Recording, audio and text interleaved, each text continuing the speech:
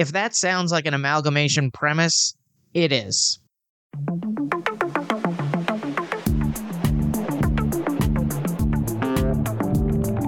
Seen it once, don't remember when. Think it's time to watch it again. Follow, subscribe, stay up to date. Episodes drop the last Friday. It's a Matt, forgot that. It's a Matt, forgot that. It's a Matt, forgot that podcast.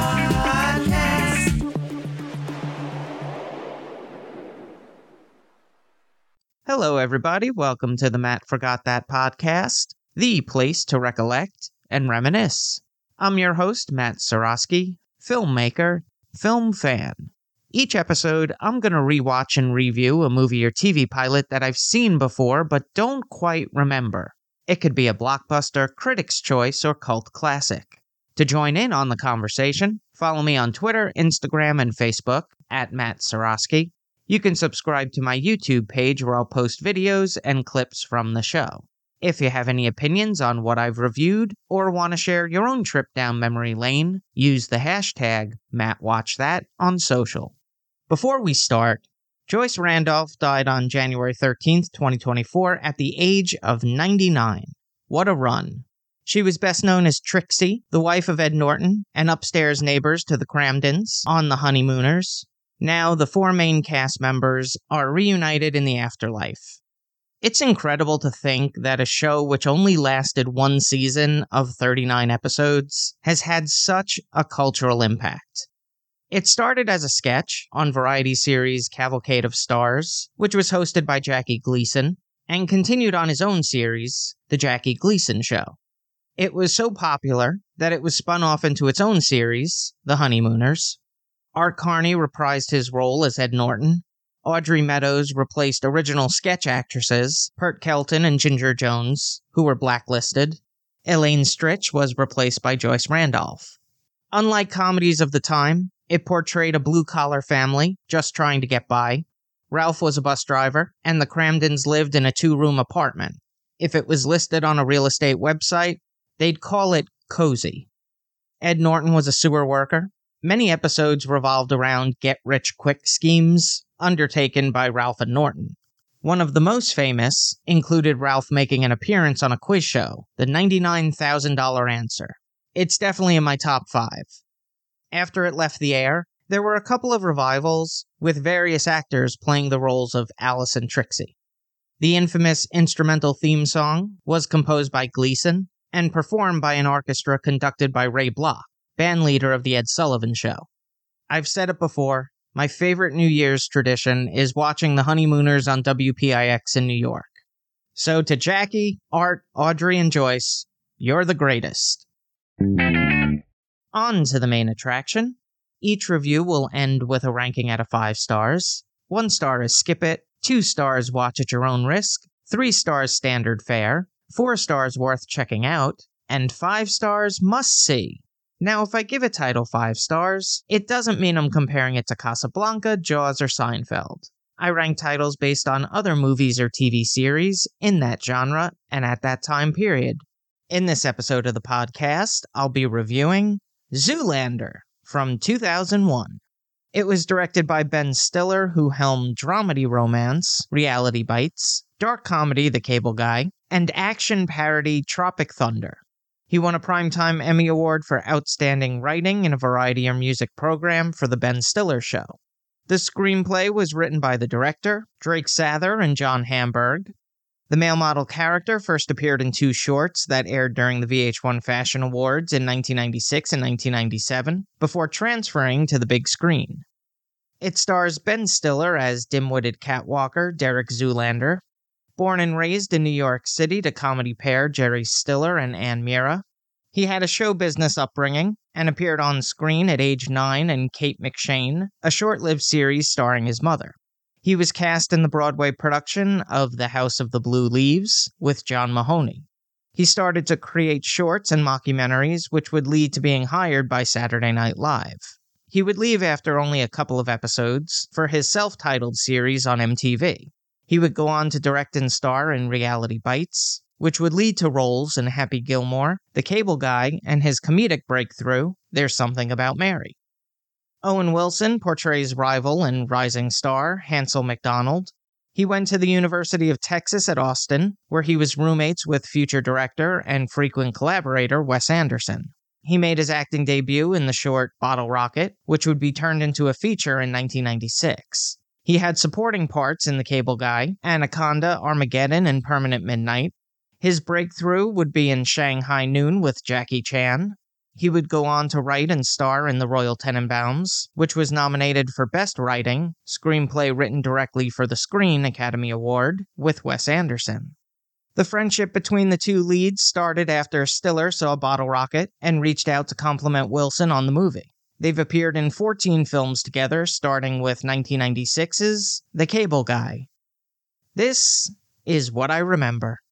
Blue Steel, probably the most infamous face posture. The Walk-Off, a chance for Ben Stiller and Owen Wilson to strike a pose. And Mugatu's hair, one of the most distinct looks in Will Ferrell's career. Now I'm heading off to watch the movie.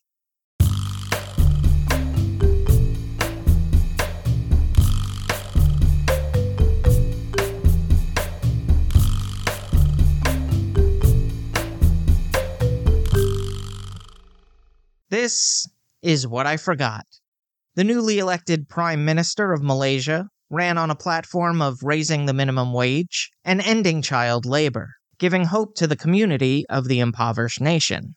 The leaders of the fashion world are unhappy with his election, as they've taken advantage of the cheap sweatshop workers, and these new policies will increase their manufacturing costs. They fear other countries will follow suit, and their industry will go bankrupt within a year. They task fashion designer Jacobin Mugatu with taking the leader out when the Prime Minister visits New York for Fashion Week in 14 days. But he believes it's not enough time to recruit and train an operative. He needs to find a beautiful, self-absorbed simpleton for the job. Meanwhile, Derek Zoolander is a top male model and fashion icon, known for his signature look, Blue Steel. At the VH1 Fashion Awards, he's up for Male Model of the Year, which he's won 3 years in a row. But he has stiff competition in Hansel McDonald, a brash rookie who's gotten the most covers in his first year of modeling. After losing out to Hansel, and the release of an unflattering article in Time magazine, Derek's world shatters, and he questions his life choices. But Mugatu makes him an offer to return to the world of modeling, while brainwashing him to assassinate the Prime Minister. Here's a quote without context. "I've got a prostate the size of a honeydew and a head full of bad memories." Zoolander is a stupid movie, in the best sense of the word. I found myself with a smile on my face throughout. In this type of film, the more outlandish the concept, the funnier it becomes. Yes, on the surface, it's about male models. But there's an All the President's Men type subplot, where reporter Matilda Jeffries investigates into Mugatu and eventually uncovers his dastardly plans. There are a couple of scenes like the walk-off that felt like padding the runtime. It didn't elicit enough laughs to justify being in the movie, but without those types of scenes, I'm not sure the film would have been feature-length. There's part of me that wants to vehemently dislike this movie for inspiring a generation of social media influencers to take pictures with the Blue Steel pose or duck lips. There are a lot of celebrity cameos in this movie, from Donald Trump, Paris Hilton, Winona Ryder, to Fabio, Billy Zane, and David Bowie. Now for a little trivial trivia. It was a family affair on set. The movie features Ben Stiller's wife, Christine Taylor, his parents, Jerry Stiller and Ann Mira, his sister, Amy Stiller, and brother-in-law Mitch Winston. Also, Owen Wilson's brother, Andrew Wilson, has a small role as Hansel's corner guy. Zoolander was produced by Scott Rudin, Ben Stiller, and Stuart Kornfeld. It was filmed in and around New York City, Los Angeles, and New Jersey. The cinematography was captured by Barry Peterson, whose filmography includes remake 21 Jump Street, neighborhood comedy The Watch, reboot Vacation, and buddy comedy Central Intelligence. It was edited by Greg Hayden, who worked on family comedy Meet the Parents, spy satire Austin Powers and Goldmember, rom-com Bridget Jones, The Edge of Reason, and dramedy The Secret Life of Walter Mitty. The score was composed by David Arnold, who wrote the music for sci-fi adventure Stargate, Bond films Tomorrow Never Dies, The World Is Not Enough, Die Another Day, Casino Royale, Quantum of Solace, and crime thriller Shaft. The soundtrack featured songs by Frankie Goes to Hollywood, The Crystal Method, Orgy, Loverboy, and The Wallflowers. The runtime is 1 hour 30 minutes. It had a budget of $28 million and grossed $60 million at the box office. A sequel was released in 2016 to less than stellar reviews. An animated television movie, Zoolander Supermodel, was released in the United Kingdom in 2016 and the United States in 2020. On the Ski Index, I give it 3.5 out of 5 stars. It's a step below Anchorman and Dodgeball. I probably like a couple of Sandler movies over it, but it's decent for another watch if it's on TV. If you've seen Zoolander and have opinions on the movie, let me know what you think using the hashtag #MattForgotThat. Moving right along, each episode, I'm going to post throwback clips that I think people should watch. It could be movie trailers, music videos, interviews, or something completely random. Search for my YouTube page and there'll be a playlist called Matt Forgot That Playback. Due to Only Murders in the Building, Steve Martin and Martin Short are having a career resurgence, and rightfully so. I've been a fan of both of these men for a long time. They're genuine friends, and even when they're insulting each other, you know it's from a place of adoration. I'm going to talk about Steve Martin in a future episode, but I wanted to focus on Martin Short. While he's known for the characters Ed Grimley, which originated at Second City in Toronto, and reprised on shows SCTV and Saturday Night Live, Nathan Thurm, unscrupulous attorney from SNL, and Frank Engelhofer, wedding planner from the Father of the Bride movies. My personal favorite was Jiminy Glick. The character started on the short-lived syndicated talk show The Martin Short Show in 1999. He was portrayed as a famous television interviewer who was utterly clueless of the celebrities he was conversing with, and would often ask cringy, off-putting questions. The character proved popular enough to warrant his own talk show on Comedy Central.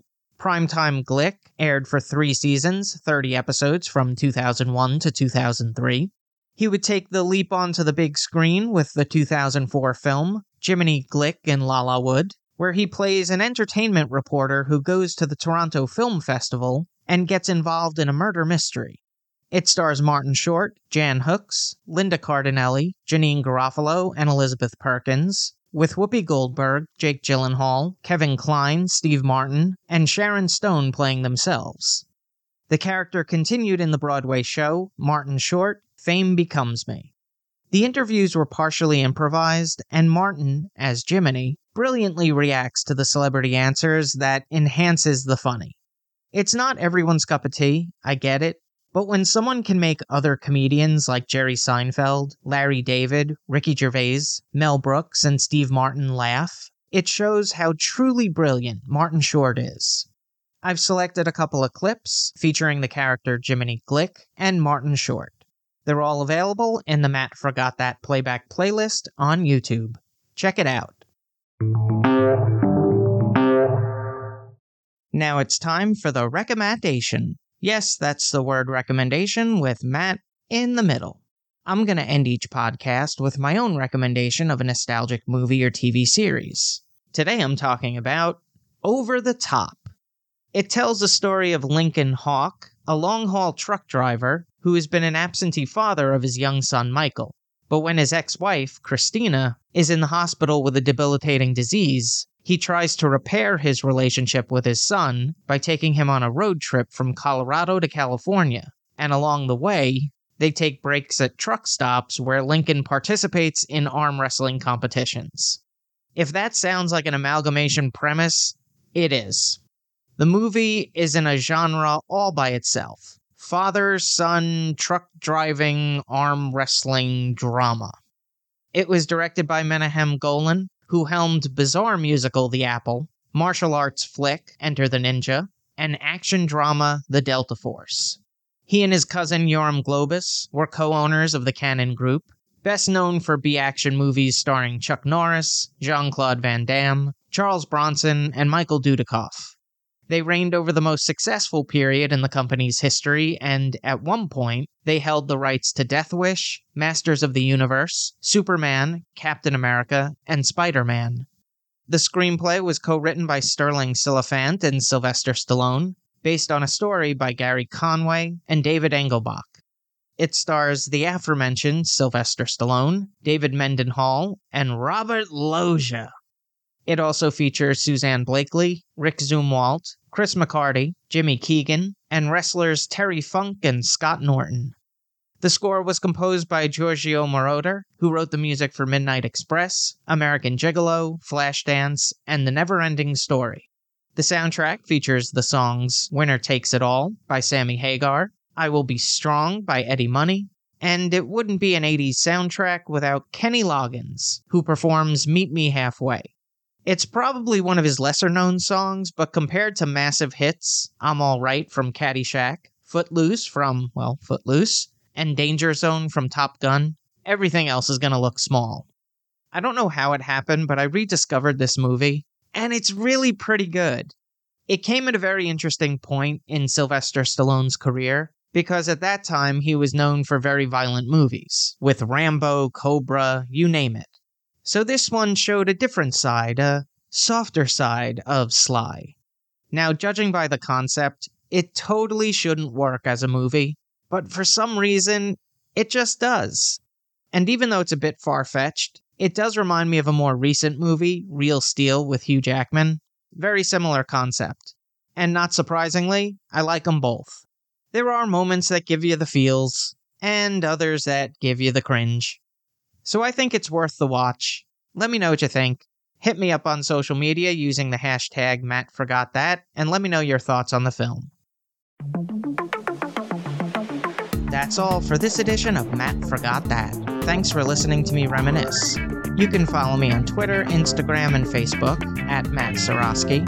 You can subscribe to my YouTube page where I'll post videos and clips from the show. If you have any opinions on what I've reviewed, or want to share your own trip down memory lane, use the hashtag MattForgotThat on social. Head over to mattseroski.com for all the latest news and updates, and come back next time for the rewatch and review.